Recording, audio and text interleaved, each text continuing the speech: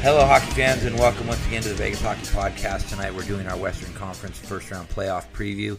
I'm Mark Warner along with Chris Lisa. Joining us tonight as very special guest, J.D. Stiles, Jeff Duarte. I just noticed NHL Director of Content now at Cali Sports News. Is that a new development there, sir? Fairly new?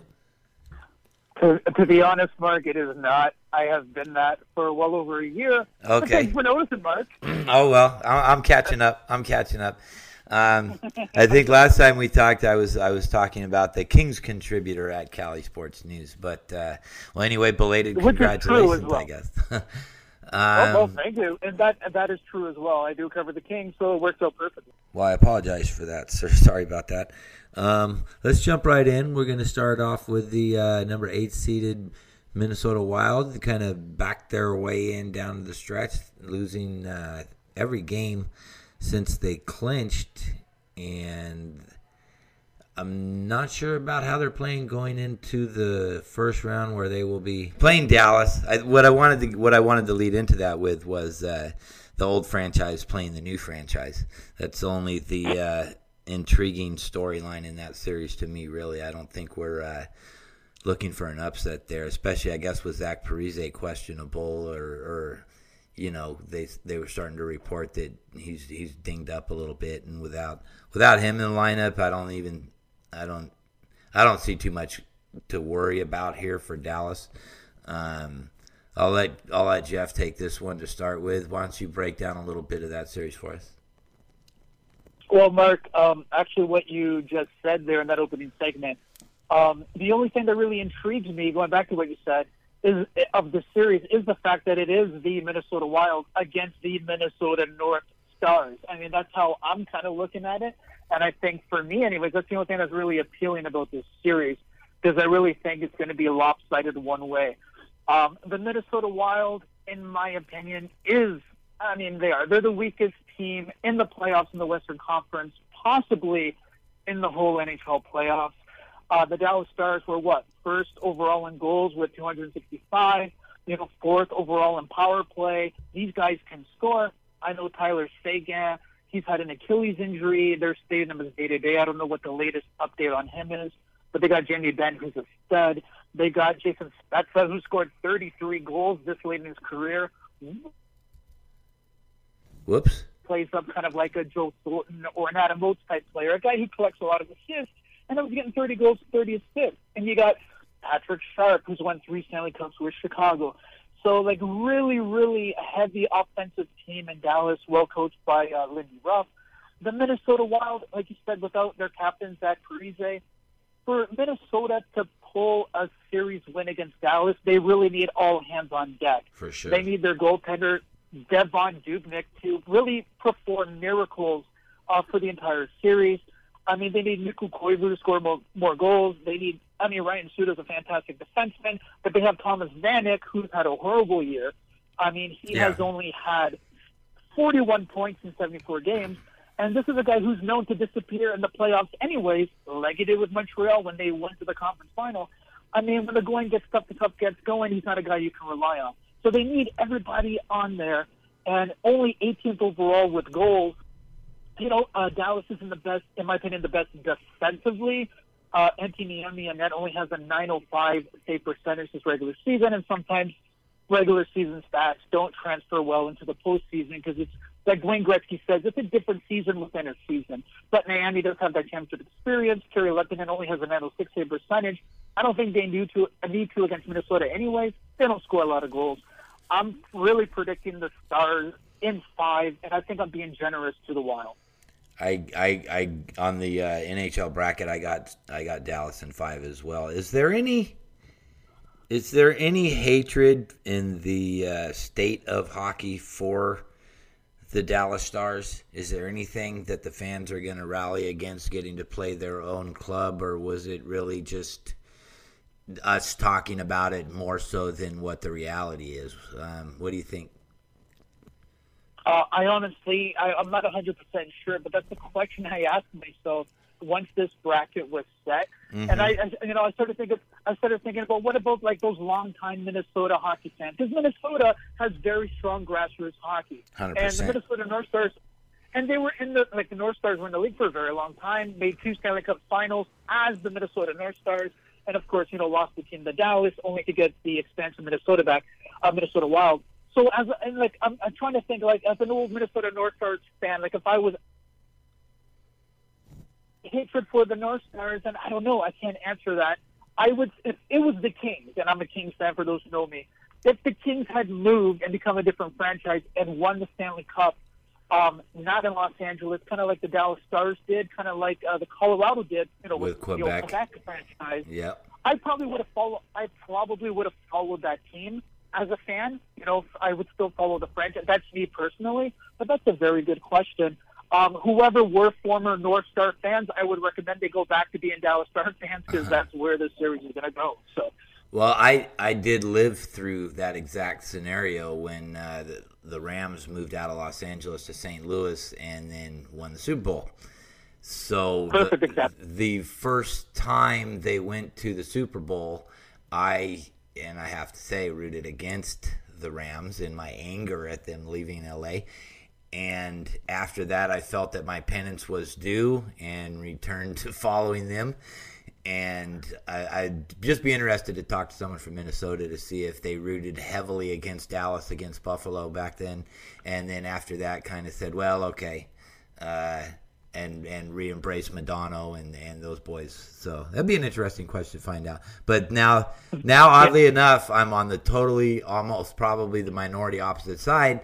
As the Rams go back to Los Angeles, I really kind of feel bad for St. Louis because I went through the exact same thing. And now that people were talking about, I'm going on a tangent, but people are talking about, oh, no expansion, just give Vegas Phoenix, just give Vegas Carolina. Well, I don't want any other city to go through losing a franchise just so we can have one.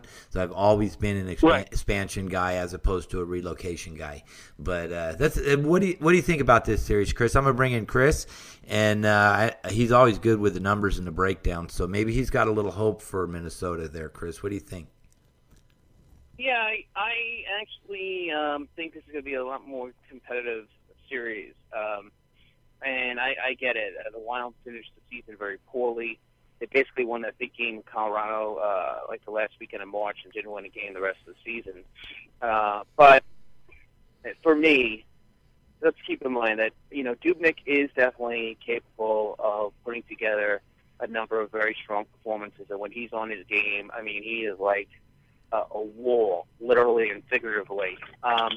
This is a team that does have a very strong blue line as well, so that translate well for the playoffs. In addition, obviously they need Parisi to be ready and raring to go.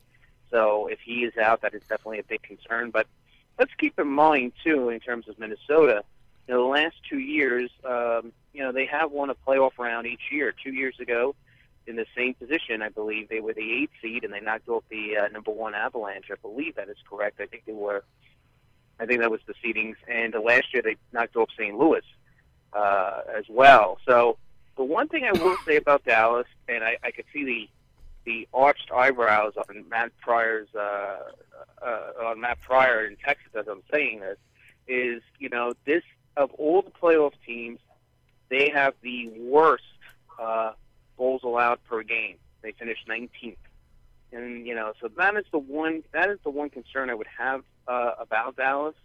I do believe they'll win this series, but I think it will be competitive. I think it will be a competitive 6-game series. I'm going to say Dallas in 6. Do you have the possession numbers in front of you, Chris? Do you know what the Corsi numbers are for them? I don't. None of Minnesota's numbers are great other than goals allowed per game, which they were in the top 10. They were actually ranked 9th. But when you look at their offensive numbers, power play, I'll give you a huge stat for this series, I should have brought up before, is the Stars had the 4th-ranked power play that JD had mentioned, and the Wild had the 27th ranked penalty kill. So obviously, Minnesota needs to stay out of the box, and they need to do a much better job in that regard, because if those numbers hold true, then that's going to be a big problem. I agree. That kind of foreshadows something that's going to come up in the King Shark series too. Anyway, and I believe I did get a real quick note on Tyler Seguin. I did get a text from Matt Breyer today saying that Seguin is 50-50 for Game 1, but should be back in the lineup early in the series, probably Game 2.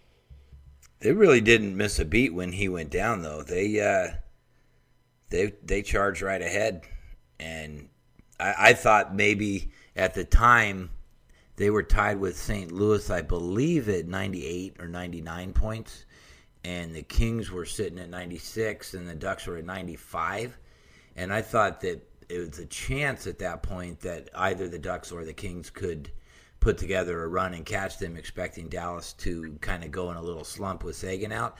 That didn't happen. They charged right ahead and finished number one in the conference. So missing him for a game or two, I don't think impacts the series really too much at all. The one thing for Dallas too, and I said it a few times now, is that adding Patrick Sharp, Johnny Oduya, and Anthony Niemi absolutely changed the culture in that locker room from last year to this year, putting the Stanley Cup pedigree in place that they really didn't have before. I think is numbers, whatever contributions. I think having just those habits and that history in the locker room absolutely helped those younger guys that Dallas had, and I think they come out and win this series in 5. I'll say Dallas gets 2 at home. They go, Minnesota might rise up and play a real gritty Game 3, but I think in the end, Dallas just has too much for them. I do give a little bit of credit to they're going to have to turn up and lock down their goals against, and if they want to go farther in the playoffs. But I think they could outscore Minnesota even if it gets into a 5-2, 5-3 kind of game. I think Dallas is going to carry the play for that. So, if you guys got anything else on this, or are you ready to get rock and roll? I'm good. I think that pretty much does. Okay, well, let me cut us out and take a quick break, and we'll be back for Ducks Predators after we come back from the break. Hello, hockey fans. This episode of the podcast is brought to you by Victory Martial Arts Las Vegas. If you're interested or been thinking about getting you or your kids or your family into martial arts, there's no better outfit in the country than Victory Martial Arts. I can say that from personal experience. My daughter's been enrolled with Victory Martial Arts for the past 7 years. She's 12, so I spent a lot of time of her life down there at Victory, and I can tell you right now, it's a first-class organization. If you're looking for adult classes, they teach Krav Maga, which is Israeli Secret Service-inspired martial art. If you're looking for family classes where you can take your kids and get on the mat with them, they have family taekwondo. They have karate for kids, where they're not just learning forms and sparring and executing punches and kicks, but every 2 months they institute a new life skill into the program where the kids learn honesty, communication, discipline, self-esteem, and in each cycle they drill the pillars of behavior that the kids need to act in order to conduct themselves with honesty, discipline, self-esteem, and communication, and so on and so forth. They're the 12 pillars of life, as they call it, at Victory Martial Arts. So there's more going on there than just punching and kicking and exercise, but it's great for that too. If you're into MMA, they have a MMA program inspired and designed by former UFC lightweight champion Anthony Pettis called Victory Showtime.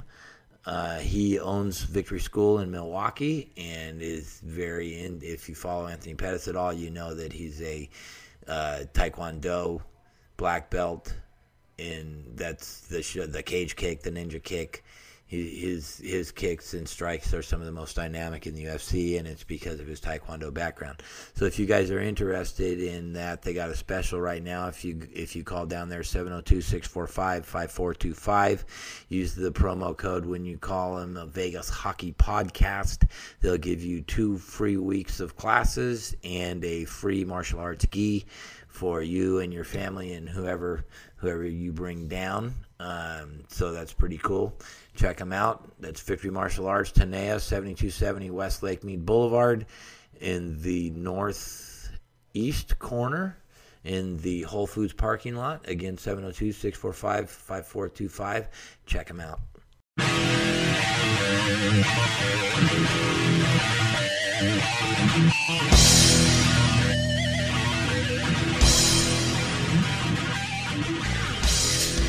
And welcome back, hockey fans. Thanks for joining us once again. I had a little audio deal there I had to deal with real quick. We're going to jump right into Ducks Preds. I'm going to let Chris take the ball on this one. This is probably going to be a pretty close series, I think. I think Johansson settled in there quite nicely and kind of slotted the other guys that they had back down where they probably belong a little bit more than where they were playing. I think. Well, I'll save my thoughts for afterwards. I'm gonna let Chris kick off this one. So, what do you think on the Ducks Preds, Chris? Yeah, it should be an interesting series. I mean, the Ducks have. It's kind of interesting. They actually finished first overall in goals allowed per game, lowest amount of goals allowed per game, number 1 power play, and number 1 penalty kills. That's pretty good rankings right there. They actually finished with the 17th ranked offense, but if you remember, I think the first third of the season, they were averaging something like 1.85 goals per game. Right. So the fact that they finished near the middle of the pack shows you how well they were scoring. The thing about the Ducks they are a bit banged up, to say the least. I don't think we're going to see David Braun in this series. It'll be interesting to see if they're going to go with Gibson or Anderson. I think I was reading that Boudreau is torn about it. What interests me in this series is, for the last number of years, and definitely based on talent, we talk about Pecorine being such an elite goalie. And, in these huge moments in his career, we just haven't seen it enough. So I'm curious of, are we going to see not just one game, but a complete series at a high level from Pecorine? And I'm also curious of if Ryan Johansson, if he's going to step up and show Nashville that, yeah, you were smart to make that trade, for me. I think the Ducks are just too deep, personally, in this series. I think Nashville will give them a heck of a fight. I think this will be a bit of a carbon copy in terms of how the games are played and how close they are, maybe a couple overtimers. I think last year that the Predators were involved. Was it a 4? Did they have a 4 overtime game against the Hawks? Do I have that right, or was it a 3 overtime game? 3? I forget now, but maybe we won't get that. But I'm thinking Ducks in 6, in a very, very competitive 6-game series. I think the Predators gave the Hawks all they could handle last year. There was a couple of multiple overtime games in that series, if I remember correctly. And obviously playing in that division is just the murderer's row this year. So I think it's probably, I'm not going to say 6 yet. JD, talk to me, buddy. Ducks Preds. I agree with Chris where it's going to be a really heavily competitive series. This is going to be a tough series. And, the Ducks are going to have their hands full beating Nashville in a 7-game series and vice versa. The thing with Nashville, though, has Nashville ever made it past the second round of the playoffs? I don't remember them doing that. Have they made the conference final? Do you guys know? I don't think. No, I don't think they have. And as much respect as Nashville gets, and sure, they've lost, say, like to Chicago, a tough team to beat in the playoffs. But it's tough, like the reputation that Nashville has, and we haven't really seen it this year, and the numbers don't show it this year. But like you said, like Peke Rene, this is a guy who had a 930 save percentage back in 2011. Last year had a 923 save percentage, and this year struggled. He had injuries. There was confidence issues. He ended up with a 908. Nashville, for them to pull off, a victory against the Ducks, and the Ducks have a lot of depth. My preseason prediction for Cali Sports News, I had the Ducks making all of this Stanley Cup final. So the Ducks are dangerous, and as bad as they were in the first half of the season, like I know I said it on this podcast and I said it in some of my articles, I thought they were too good to be that bad, and now they're back and they're dangerous. But Nashville's going to need Peke Rene to be the Peke Rene of the past, but he needs to be someone who can be as solid as he can in the postseason. I mean, last year, like all those overtime games against Chicago, man, it's 50-50. It can go either way. But like they need Ryan Johansson to score goals, and I know he got a lot more comfortable near the end of the season. And here's the thing about Nashville: like on paper and on theory, to me, in my opinion, they're like the most defensively sound team in theory. The numbers don't represent that. I understand that, but if you look at them, it's like, man, these guys should be completely solid. And what other team in the NHL can give up a defenseman, future superstar like Seth Jones in a straight one-on-one trade for Ryan Johansson? Most teams can't give up that type of, prospect, that type of player that could be an all-star in the future, and defensive too. Like, those players don't come along. But they got Roman Yossi, they got Shea Weber. If Peke Rene can be Peke Rene, they got some amazing defense if it all works out. But they need Ryan Johansson to score. He only scored 8 goals as a Predator in 42 games. He did get 34 points. He got a lot more comfortable at the end. I mean, they have James Neal. He bounced back to 31 goals. Philippe Forsberg, he's been really shining the last few years. But the thing with the Ducks, man, I know they're banged up. I don't know how 100% Ryan Kesler is. I don't know how. I know he's going to be back to the playoffs. I know Gibson's going to be back. Anderson's had concussion issues, but he was back at the end of the season. Like, how banged up are these guys? And the fact that they had such a tear at the end of the season, is there anything left in the tank? Which has been an issue with the Ducks before. So Nashville's going to be very tough for them to do it. I do see the Ducks getting over the Preds in the end. I'm going to say a 7-game series. And, like, Nashville, for them to have a chance, they really do need to score. And they need, the Ducks aren't scoring this year like they did in the past. Props to Bruce Boudreau for changing the style of the team because the Ducks were tanking so bad. They had to use a more trap defensive system. Instead of scoring more goals, hey, let's just prevent goals, and it worked very well. So the Ducks improved defensively big time.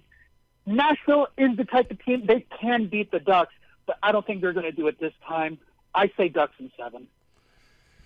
It's going to be a tough series. You touched on something that me and Chris were talking about, and it was true with the Flyers kind of as well as the Ducks, that they've been pushing they've been pushing so hard for so long.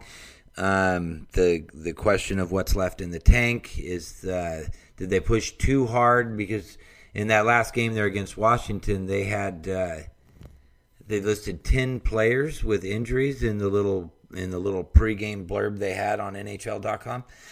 And yeah, they're heavily banged up. One of the things that I think cost them in the last couple of years is their depth scoring, and bringing in Perron, I think, is really when the whole turnaround of the season started, because it let them split Getzlaf and Perry and create a little more depth, working their way down their forward core. And without him, I'm wondering if now, and he's been out for a little bit, and they did struggle a little bit after they caught the Kings in that matinee at Staples Center. They kind of took a few off or took a couple losses, and the Kings created a little bit of separation, only to be overcome, obviously. But I wonder if there is anything left in the tank. And another thing that I really liked about Anaheim, and I picked them last year to beat Chicago, was their young defense core, who is also banged up. I saw Vatanen was dinged up a little bit. Obviously, Bolshman's gone. I'm wondering what his experience level to be able to settle the games down with some of those younger kids, not having that crutch, if that is going to affect them in the playoffs. I'm not really as solid as you guys are on the Ducks, but I am going to go ahead and the other question I have is if it does, you say Ducks in 7, Jeff. Do they get back home in that Game 7? I mean, the ghosts of Game 7's past they have to be there. They have to be there. Getzlaf, I mean, I don't want to hammer on the Ducks because I think they're a great hockey club, but I mean that Game 7 Getzlaf. This is not the Kings of the Hawks in Game 7 either. No, that's also true. But I just wonder if you get to that point, and there's got to be a little doubt in your mind about is this going to happen to us again? Someone's gonna, if it gets to Game 7, someone either Gibson or Anderson, which another. They've both been dinged up here down the stretch. I don't know if either one of them is really healthy. And if it gets to Game 7, I'm almost thinking that their goalie's going to have to steal that game for them to get them over the hump. They're both great goaltenders. I think it's going to have to end earlier than that. If it gets to 7, I might, just for that reason, I might like Nashville to finish it up. They don't have that. They don't have that history that's going to be in. See, I'm a stories guy. I'm more of a stories guy and a field guy than I am a numbers guy. I love it. I love it. So are you going Nashville? I find it hard to pick against the Ducks because they have been playing such great hockey, but I think the injuries might be too much. And just to be a contrarian with you guys, I'll say Nashville in 7. I love it. Just to be a contrarian. I don't know if their tank is full. I don't know if they have. They've been playing so good and so hard and just grinding on it so long with that goal to catch up and take that division crown, fourth consecutive division title. In one of my brackets there on NHL.com, I have the Ducks winning the cup. So, I mean, I'm kind of going either way here. I think it's going to be a very, very tough series. And I think one thing that might bode well for Nashville as well is that they've been playing in a much tougher division all season long. I mean, let's face it, the King Sharks and Ducks have feasted on Coyotes, Vancouver, Calgary all season long and got maybe a little fat on that. I don't think there's too much fat on Nashville's record. I think in that division they had to scratch for everything they got. I don't know. I'm a throw out Nashville in 7 just to be a contrarian with you guys. Chris, we kind of have a good parlay 1-2 here because he's a numbers guy, he's a stats guy, he's a Corsi guy, and I just kind of like to go by my gut. And I'm the feel. I'm the story guy. I want to get insight. Go ahead. I'm sorry. I'm not the biggest Corsi guy, but I do believe in numbers and what the numbers mean. But, sure. Hey, look, it's not a crazy pick. I mean, last night you picked the Panthers to beat the Islanders, so I've heard crazier. I got the Red Wings. I got the Red Wings too, buddy. I got the Red Wings too. I got the Wings. Florida's going down in the first round, baby. That's it. I guess I got so. the Wings and I got the Islanders. There you go. So I guess that makes me Don Maloney and you the Phoenix ownership. How's that sound? Oh, I did it. Okay. Well, no. I'm thinking if the NHL announces that Las Vegas gets their team here at the awards show, he's got a great stack of young talent in Phoenix right now, and bringing in the Yandle trade, the haul he got for that. I think that could be a guy that could start a franchise and put together a really nice young core, get together a scouting group that drafts successfully. And now that he's available, I think you got to get him on the short list for a Las Vegas franchise. I welcome him here big time. If I can take on Vegas in the playoffs. Who do you cheer for, Mark? The Kings take on Las Vegas in the playoffs. Who do you cheer for as a longtime Kings fan? I'm a Kings. You live in Vegas. I am a Kings fan. I will root for the Kings. I've been put on the spot many times with that very question, and every time the Kings play the Vegas team, I will root for the Kings, and every time the Vegas team plays anybody else, have a second team, and I will root for the Las Vegas Knights. That's That is more than fair. They put me on the spot. I was doing a television spot, and the guy asked me straight out, and I was like, man, you had to do that to me. I'm the Vegas Hockey Podcast, and you're just dinging me with that. But no, I'm a Kings fan. I'm emotions on my sleeve. That's how it is. When the Kings come here, I will wear my Kings gear to the stadium. I'll go that far. How about that? I think that's more than fair, and that's the way it should be. That's beautiful. Go Kings, go. Go Kings, go. Okay. If I could throw in a quick thing. 30 seconds. 30 seconds. Tomorrow I have an article at Last Word on Sports called "Big Mistake by the Coyotes Ownership," so you can figure out what that article's about. Absolutely. We talked a little bit about that, too. I agree with you 100%. But sometimes you got to go your separate ways. Let me get us out to a break here, and we'll come back with what might be the most physical first-round matchup, St. Louis-Chicago. We'll be right back. Hello, hockey fans, and thanks for listening to the Vegas Hockey Podcast. Make sure you check out all our episodes on SoundCloud, iTunes, and HockeyTalkRadio.us, the Internet's first 24-hour day, 7-day a week, all hockey talk radio format streaming station. Check it out.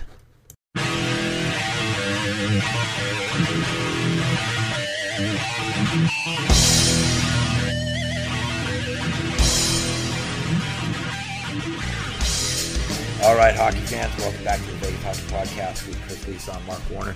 We're talking with Jeff Duarte from the NHL director at CaliSportsNews.com. Make sure you go and check it out, and also follow him on Twitter at JDStyles, STYLZ_ for all the Cali Sports News and Kings content if you're interested in that for sure.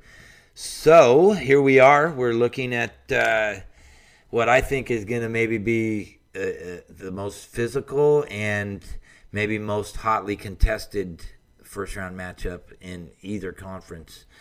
Obviously, St. Louis and Chicago have their playoff history. I think at one point you got to get to a breaking point with these two clubs, and I think this is the year I think it might get over the top this year. I think it might get ugly. I think St. Louis is probably pretty tired of their history, and I know David Backes is banged up and he's questionable for earlier in the series, but I think other than that, they're pretty healthy. I'm going to kind of save a little bit and throw it over to Jeff to lead off on this one, but I could go a different way in this one too. So, Jeff, what do you think? This is one playoff series. I really had to kind of flip a coin to decide who was going to win. Like, I really struggled with picking a winner here. Of course I did, but I mean, there's something I call the St. Louis factor, and it's almost something you can kind of say about the Sharks, but at least before this season. It's where, like, St. Louis, I mean, this is a team since Ken Hitchcock, who's won a Stanley Cup as coach for Dallas, Jack Adams Trophy winner. This is a guy who turned his team around, and, has made them a regular season powerhouse pretty much every year. This is a team that, on average kind of gets 50 wins almost every season. They had 49 this year. They've hit 50 before. And, they look super strong, super defensive. Brian Elliott gets like .930 save percentage, et cetera. And then when they finally get to the playoffs, you don't see that fire. You don't see that passion. Or, somehow they find a way to choke in the playoffs. And it's almost like, I'm going to mention the Kings again. It's almost like the Kings, where sometimes the Kings are not good in the regular season, and then they flip that switch that people talk about and become a totally different team in the postseason and become like a better team. St. Louis is almost the opposite way, where they're so good in the regular season and not so good in the playoffs. So there's always that St. Louis factor I like to talk about. But with that said, I think St. Louis has a great opportunity to take out the defending Stanley Cup champion Chicago Blackhawks, because the Blackhawks, I mean, they are banged up as well. I mean, Corey Crawford suffered a concussion. He is back, but is he 100%? It's kind of like what I was talking about Anderson and Gibson for the Ducks. Is he 100%? And if he isn't, can the Hawks rely on Scott Darling to take him all the way? Darling was great when he needed to be in the games he played last year, but he never had to carry the team. So they're going to rely on Crawford and his experience, but is he 100%? Anisimov, upper body injury. I know he's been day-to-day. I don't know what his current status is, but Andrew Shaw has been injured. I mean, there's been injuries here, plus the fact that the Hawks have played into 3 straight Junes since 2013, winning the Cup in 2013, losing to the Kings Game 7 Conference Final 2014, winning the Cup again. Is fatigue now going to start being a problem, especially with them all banged up? So with St. Louis, this is a perfect opportunity for them to take out the champs, gain some playoff confidence, and try to actually make a deep playoff push that a lot of people feel that they have the potential to do for the last few years, but they never seem to be able to pull the trigger. Sure, one of their biggest defenses is the fact that the teams they do get eliminated by aren't teams that go on to win the Stanley Cup. LA, Chicago, fair enough. But when does that become a defense that eventually you need to get rid of? Like, when does that stop? Like, when can that stop being an excuse? I mean, this is the time they need to step up. Like, I know David Backes, like you said, he's been banged up. He's the captain. He's the leader of this team. Jake Allen has been having some injuries. They need Vladimir Tarasenko, who is a stud in the regular season, scored 40 goals. They need him to score and when they need him the most, clutch goals when they need it in the playoffs as well. This the team needs to finally step up, because I feel after this year, if they don't, that's it for Ken Hitchcock. I'm sure he'll be back in the NHL somewhere else, but this St. Louis experiment, I mean, that's done. So St. Louis needs to step up and do it now. With that said, the St. Louis factored into my decision-making. I still think Chicago, who is extremely resilient in the playoffs, the Kings are also resilient. St. Louis has shown that they're not as resilient in the playoffs. I think the resilience factor, the experience factor of Chicago will win them this series, and I got to go Game 7 again. Chicago in 7. I just don't feel right about the Blues. I tend to agree with you on a lot of that, but I think at some point that these guys, and I'm talking about St. Louis, are going to get tired of listening to the St. Louis factor. And can they do it? Do they have the heart? Do they have the grit? I mean, Chicago dropped in puck possession. Chicago usually is one of the top puck possession teams every year. Like last year, I think they were 4th. I could be wrong. Chris is a better guy with numbers than I am. This year, they're in 16th. I mean, this is so good for St. Louis. They, on paper, in theory, they should want this. They should be sick and tired of the St. Louis factor. But can they do it? Do they have the mental strength? Do they have the willpower? Do they have that intestinal fortitude to pro wrestling, because they use that a lot? Do they have that in a playoff series when the going gets tough, when the pressure's on, and against an elite team like the 3-time, in recent years, Stanley Cup champion Chicago Blackhawks? That's my biggest question. Do they have that within themselves? Ooh, Chris, what do you think, man? Well, to me, I mean, I've seen a lot on social media about the Blackhawks since the trade deadline, and granted, their play and their record has not been very good since then. When they, added Andrew Ladd, and they added Weiss and Fleischman, and made a lot of really good moves.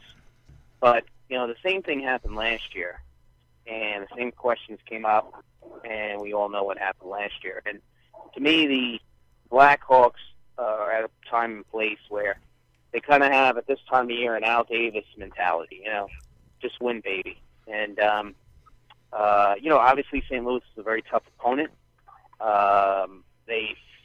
You look at the statistics, they great specialty teams, great team defense. Offense is kind of middle of the pack, but, they're a tough foe, no doubt, for the Hawks. But and I get it. Corey Crawford only had the one game at the end of the year, so there is some concern there. Obviously, they don't have Duncan Keith for the suspension for the first game as well. But I really do believe the Hawks will find a way as the series moves along.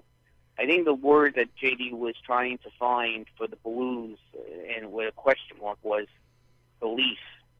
Do the Blues believe in themselves? Because I know the Hawks do. And I don't say that arrogantly. I say that confidently. I know the Hawks do. So as this series rolls along and gets into the end stages, I know the Hawks are going to believe they can win. I don't know if the Blues do.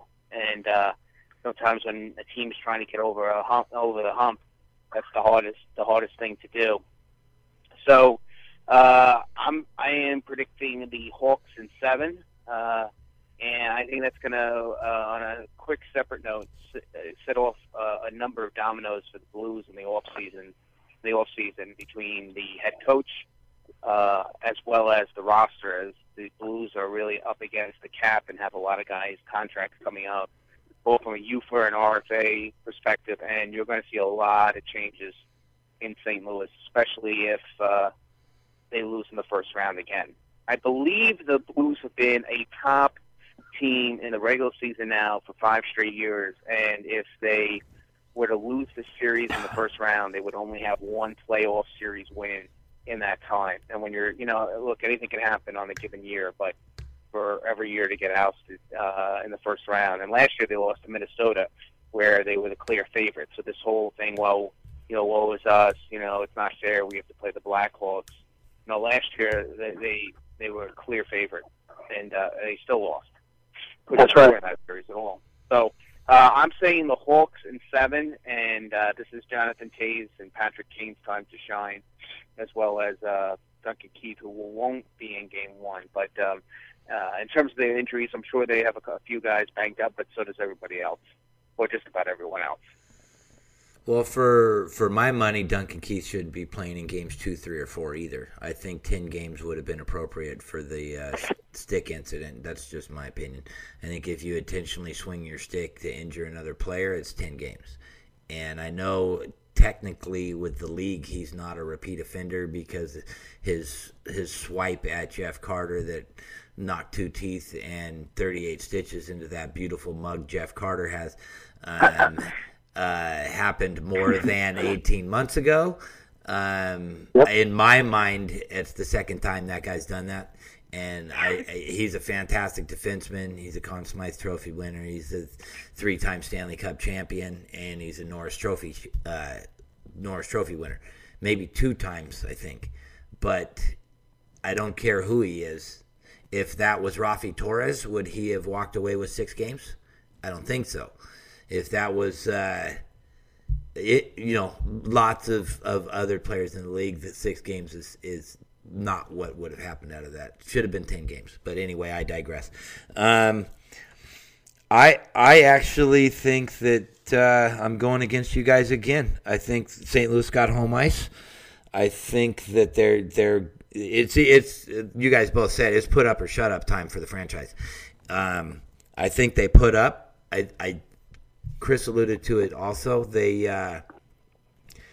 I don't know what has happened since the trade deadline. I don't know, obviously, if there's a chemistry thing with the guys they brought in, if it was just still – Coach Q's a phenomenal coach. I've said it on the show many times that he's a fantastic coach, and I think that's the reason that the Hawks beat the Ducks last year is because he flat-out out-coached Bruce Boudreau. But I don't know if it's the pieces that they brought in just don't fit in the right spot. I think if they can shut down the Kane-Panarin line, which obviously has been tough for anybody to do all year. That's another thing. Panarin, I believe, second in the team in scoring, but really his first trip through the playoffs, I believe, right? His first year with the club. He's a rookie going for Rookie of the Year. So how does the playoff atmosphere affect young Panarin? Does he rise up even better? Or, that's always something to look at with young players is they had great regular seasons, and how do they do in the playoffs? Well, if he can't finish some of those Patrick Kane passes, or if he starts gripping his stick a little bit too tight in that Kane line, Kane's going to be Kane. Taves is going to be Taves. Hosa's going to be Hosa. It's really, really hard for me to pick against Chicago because I've said it before. You can't just knock them down.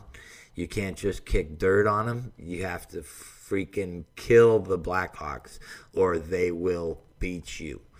I still just look at that Game 7 last year in Anaheim where the Ducks are leading with like 2 minutes left, or it might have been Game 5. But no, it's Game 7, and Taves is over on the other side of the goal line and just throws it at the net. And, of course, it goes off his skate to tie the game. That's just what Chicago does. I mean, you cannot just beat that team. You have to kill that team. And I just think that the way the stars are aligning as we go into the playoffs here, I like the way St. Louis is playing.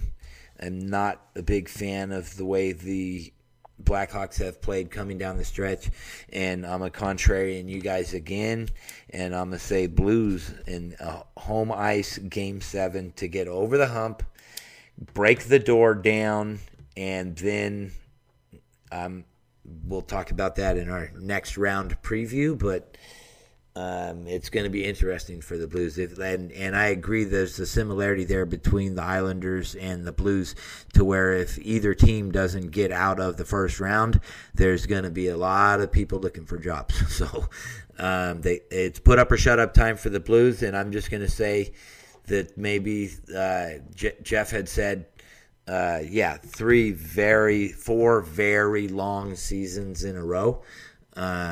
They finally catch up to the Blackhawks, Blues in 7. I got to go to a break, and we'll come back for Kings Sharks when we come back. Hello, hockey fans. This episode of the podcast is brought to you by Victory Martial Arts Las Vegas.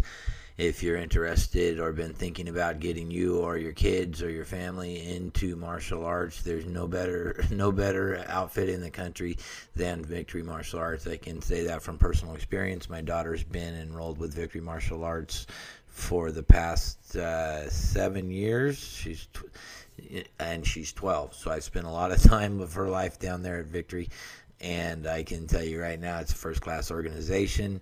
If you're looking for adult classes, they teach Krav Maga, which is Israeli Secret Service-inspired martial art.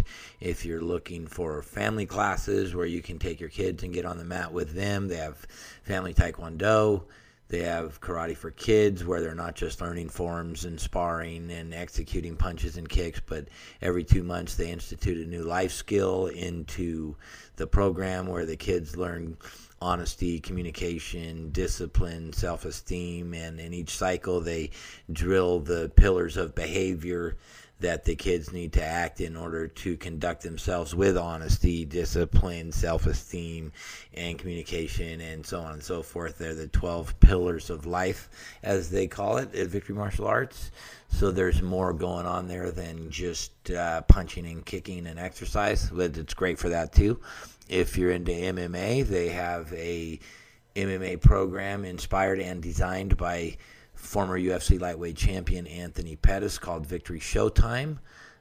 He owns Victory School in Milwaukee and is if you follow Anthony Pettis at all, you know that he's a Taekwondo black belt, and that's the cage kick, the ninja kick.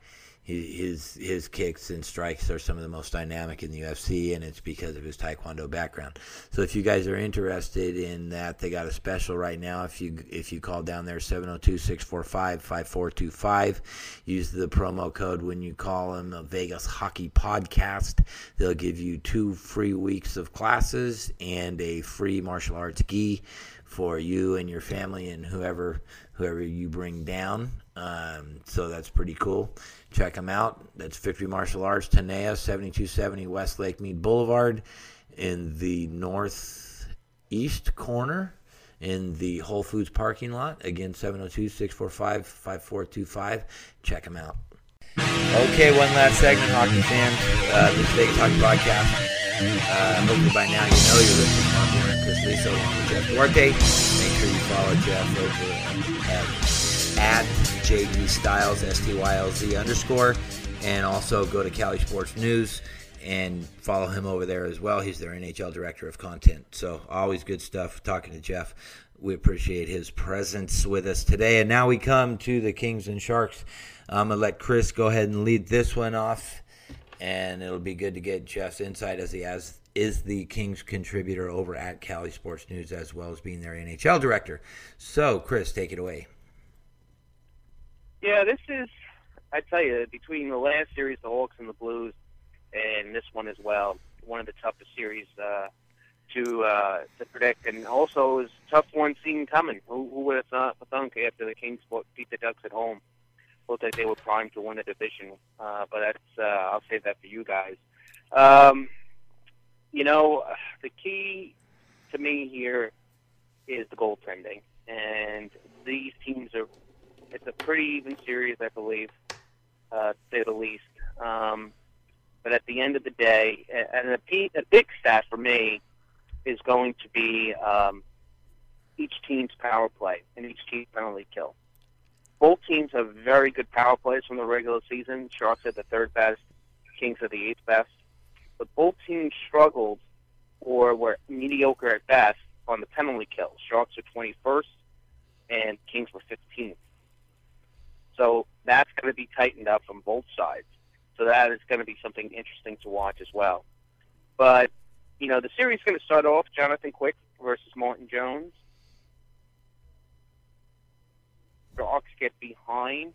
If Jones has a bad game, Reimer played really well for the Sharks after getting acquired from the Leafs. So I wonder how quick of a hook they'll have with the young guy. So this is a big series for the Sharks, and I don't think a lot of people are talking about it. I mean, if I had some audio here of a window closing, I would, because this is an older team. Joe Thornton, Patrick Marleau are in their late 30s. They're only signed through next year. I mean, Brett Burns, I think, is around 30. Joe Ward's in his 30. Paul Martin. They traded away their first-round pick from this year. They traded away second-round picks to the league. I mean, they have sold a lot of the future, and the time is now for this franchise to break through. Unlike the Blues, I don't know what moves they can really make if they want to change the dynamic. But that's talk for another day. At the end of the day, I see the series going 7 games, and to me, the Kings will be at home, and they'll have Jonathan Quick in net, and I think that's going to be the difference. So I'm saying Kings in 7. Well, I think you touched on a couple of important points there. I think the goaltender matchup's what swayed me to go with the Kings in this. Jeff, go ahead and jump in and give me a breakdown of this series, and we could go back and forth with it a little bit. But I think what really swayed me is if it is a long series and you're going to give me Jonathan Quick and they get a rookie goalie or a Maple Leaf castoff. No offense, Mr. Optimus Rhyme, who happens to have my favorite nickname in the sport. I'm taking Jonathan Quick, and that's I struggled with this pick a little bit because one thing. Let me just say, I don't believe the character of the Sharks is built to be the favorite and withstand the scrutiny of that, but I do think that they're flying under the radar, nobody pay attention to me, it is very conducive to the Sharks makeup, where they don't have to worry about President's trophies or division championships or people picking them to go to the Cup and bringing up it was 3-0 and any of that. All they have to do is come in and play hockey, and I think that bodes very well for the Sharks. But Jeff, I'll let you break it down for me, brother. What do you think? As a Kings fan, this series worries me. And Chris hit the nail on the head when he said that the Sharks, I mean, they were, third in power play overall in the season? Was that right, Chris? Was yeah. They third overall in the power play? That's correct. Third.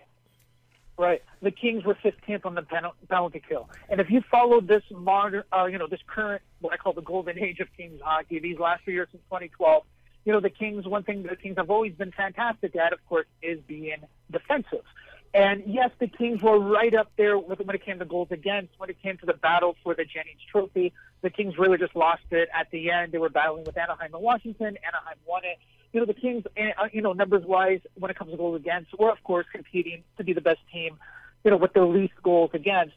But you look at that penalty kill at 81.4%, and that scares the heck out of me, because like the Kings, like when they won in 2014, I think they were 11th at 83.1. When they won in 2012, they were 4th overall in the regular season, and that's when they had a horrible regular season where most players besides Quick had career lows, like points wise. But there was that reliability of the penalty kill. With San Jose firing on all guns, and like Joe Thornton, he's getting older, like Chris said. Marlo's getting older again. How many more windows of opportunity are they going to have at that, at the Stanley Cup? So Joe Thornton bounces back with 82 points. He was 4th overall. Absolutely. How fantastic a season did he have? Yeah, he's back to the Joe Thornton of old, and playing with some fire, at least so far in the season. Joe Pavelski, the current captain, I'm pretty sure one day will be the former captain of the Sharks, like Thornton and Marleau. But he had 78 points. He was 6th overall in the NHL. So with watching the Kings, especially down the stretch, how poorly they played on the penalty kill, and seeing San Jose being so great on the penalty kill, that scares me. At the same time, it's like what I said about St. Louis, and like Chris, he said, do St. Louis believe in themselves? Does San Jose? Sure, they don't have the pressure now of, competing for President's trophies. They don't have the pressure of competing for division titles, and they don't have the pressure anymore of, going even deep in the playoffs or winning the playoff series. Like, that is now officially off their back, and that's been off their back for some time. But they do know they're playing against the Kings. You know what I mean? Like, how much is that as a mental factor? The fact that they are going to play against that team that, these guys find ways. You can be up 3-0 in a series, and these damn guys come back. They're cockroaches. You can't step on those guys, because when you do, they just show up somewhere else. So it does scare me in that sense, but I also believe the goaltending is going to be a factor. Martin Jones, former LA King, super nice guy, lots of potential, lots of talent, had a fantastic season. But how much playoff experience does this boy have? Okay, in 2014, he won a cup, but who led the team to the cup? Again, it was Jonathan Quick. Martin Jones just came in a couple of games where Quick did get the hook. I know against San Jose. Ironically, early in that series. I believe against Chicago, too. I could be wrong about that. But Jones hasn't really been the guy in the playoff series. James Reimer has played fantastic since he left the Leafs. Playing in Toronto is not easy. I'm not a Leafs fan, but I live an hour away from Toronto, if the listeners don't know. So it is a fishbowl up here. This media, this fan base, they are starving for a championship. Hasn't been to the final or won the Cup since '67. They want something bad. And Reimer, he was really caught in the middle of that. They never had full confidence in him. They would go with Jonathan Bernier. He was the goalie that played the last time the Leafs were in the playoffs against the Boston Bruins in 2013, where in Game 7, I was at the gym, and the Leafs were up 4-1 in the third period, You're so killing all the me. Leafs fans in the gym, they're not even working out. They're watching television. I had the whole gym to myself. It was probably the best workout I ever had. By the time I got home, it was 4-4. And then, of course, Boston won. Historically, it was a huge collapse by the Leafs. Reimer happened to be the goalie. In San Jose, he's not in that fishbowl, right? He's now in Northern California. Sure. There's still pressure. This team needs to win now. Thornton and Marlowe getting older. But Reimer doesn't have that crazy, frenzy, medium fan pressure that he has in Toronto. So that does scare me as well. But it doesn't scare me enough where I actually think the Sharks are going to win this series. I do think the Kings are going to pull it off because of their resilience. Like I was talking about with Chicago and St. Louis, the Kings do believe in themselves. And they played very poorly since they clinched the playoff spot. Some people say it's by design. Some people say, you know what? No, it's not. They sucked. They just were playing poorly. I don't know.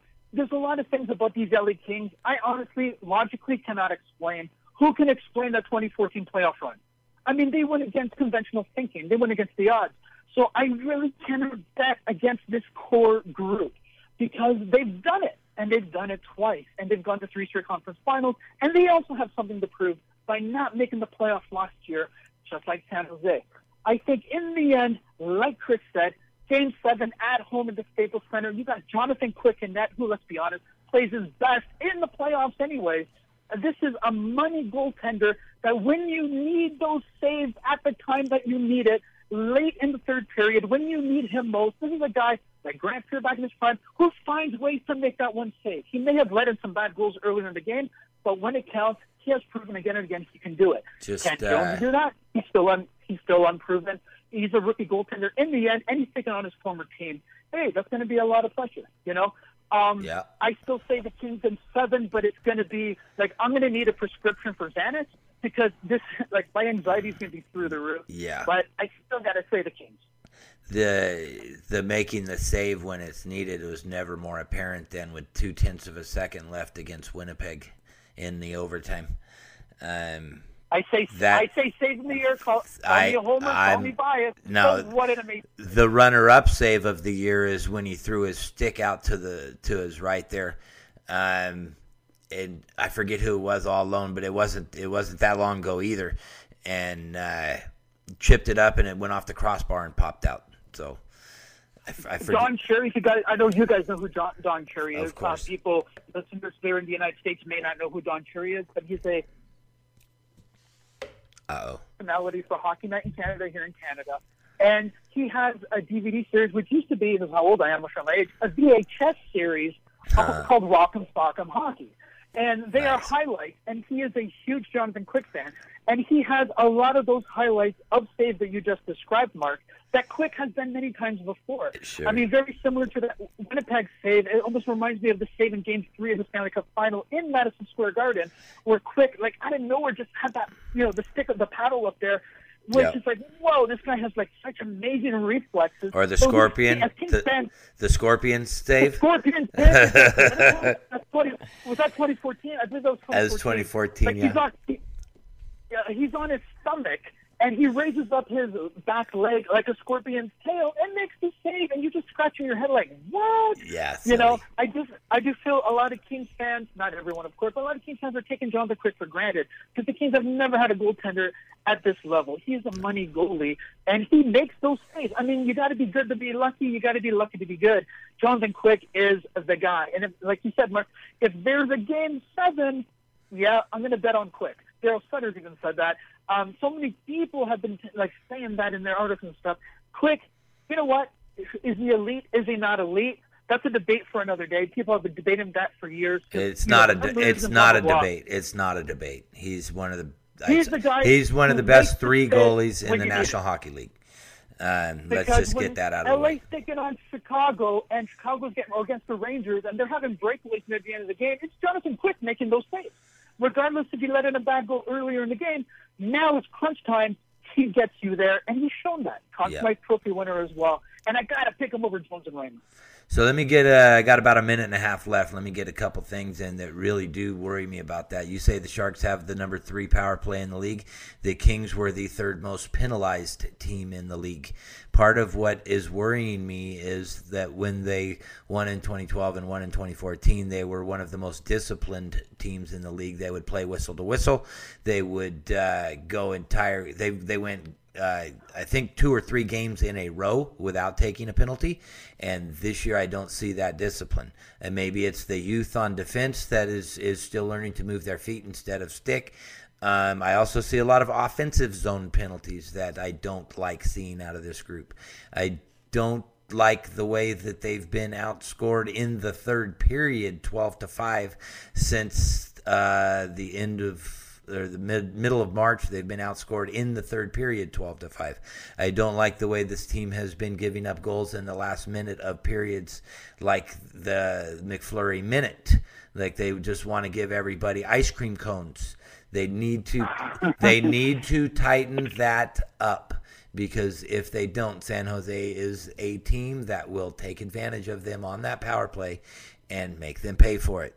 If they can't get back to their disciplined brand of hockey, I don't see them, but I will pick them in 7 just for Jonathan Quick. I got to take a break. We'll be right back. Hello, hockey fans, and thanks for listening to the Vegas Hockey Podcast. Make sure you check out all our episodes on SoundCloud, iTunes, and HockeyTalkRadio.us, the Internet's first 24-hour day, 7-day-a-week, all hockey talk radio format streaming station. Check it out.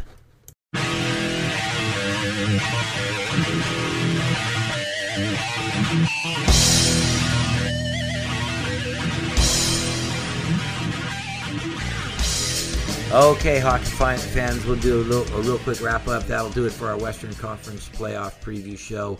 thank you so much for tuning in. We really appreciate your time and all the emails and tweets and retweets that we get on the show. If you guys have any questions, queries, complaints, or want to contact the show, just follow us on Twitter and leave us a comment, or email me, Mark Warner at VegasHockeyPodcast.com. Chris, you got any final thoughts for us, buddy? Yeah, I'm just looking forward to playoff hockey starting tomorrow night. Man, it's the long train coming. Well, Jeff, thanks for coming in, sir. We really appreciate your insight as always. Well done. We'll be talking to you further down the road. Hopefully, there'll be a few more shows together, sir. We always appreciate you coming in. Thanks for having me, guys. It's always fun, always a pleasure, and go Kings, go. All right, we'll talk to you down the road, sir. Thank you, sir. Well, Chris, another season in the books. On the eve of the playoffs, you got any? The second season begins. Second season begins. Who's your either conference? Who's your dark horse? Hello. Yeah, I'm either conference. Tough one, huh? Well, the only thing I didn't like about my picks is I found I was picking a lot of chalk picks, although I think it's going to be very competitive. I will say this. I think we'll put a lot of pressure on, or good pressure on, both the Islanders and the Panthers. Panthers have not won a playoff series since 1986, and the Islanders haven't won a playoff series since 1993. Is the fact that the winner of that series will break that curse and get the winner of Detroit, Tampa, and a banged-up Tampa. And I'm not saying whoever wins that series is a shoo-in to be the winner of Detroit, Tampa, in fairness to them, but you got to like their chances. So that's a really big series for those two franchises. They can go, the loser is going to be going home and think of what might have been, and the winner could go on a bit of a run. So that's an interesting storyline to me. I think it's more of a going home and thinking about what might have been issue for the Islanders than it is for the Panthers. I think with Ekblad and all the young guys that they have, they could if they play a tough 6-7 game series and the Islanders do come out on top, those kids can take that as a learning experience, put a little put a little fire in their belly for next year. I agree with that. But keep in mind, the Islanders are very young. The Islanders, I agree with what you just said. But keep in mind, the Islanders are very young themselves. But like I said, this is, if this third time's not the charm, I think many things will be up for a review, from the head coach to the general manager. You have new ownership coming in to the roster. I think, if you own the team, you're gonna ask some pointed questions. That doesn't mean they're gonna do anything ridiculous in terms of trades, but I think that for a team that's been pretty together the last couple of years, I think you'll see some changes in the roster.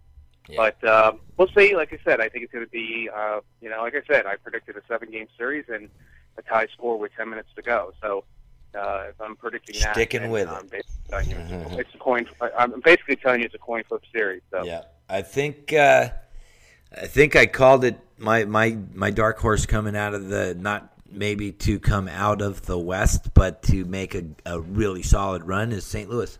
I think that this is the year where they do vanquish the mighty Hawks. I know that's a bold statement, and I have nothing but respect for the Blackhawks. Trust me, the best team of our time. Them, back and forth with the Kings. It's a toss up. So, but I don't know. I go on gut and feeling, and I think that St. Louis is going to put their foot down, and they've had enough of it. And they're in the same boat that the Islanders are. If they don't, obviously widely speculated, if they don't come on some kind of a run, that the Hitchcock era will be coming to an end. And I'm sure, moving TJ Oshie out was kind of a signal And I think there'll be a whole lot more of that if they don't come to fruition and at least get past the Blackhawks. That's give the St. Louis faithful something to hang their hat on it for this season at least. So that'll do it for our Eastern and Western Conference playoff previews. We'll be back in a week or two with our second round matchups, and if we could pull a guest out of our hat, we'll be back next week with a regular show. So until we see you guys again and hear from you, we appreciate it. Thanks for listening, and we're gone.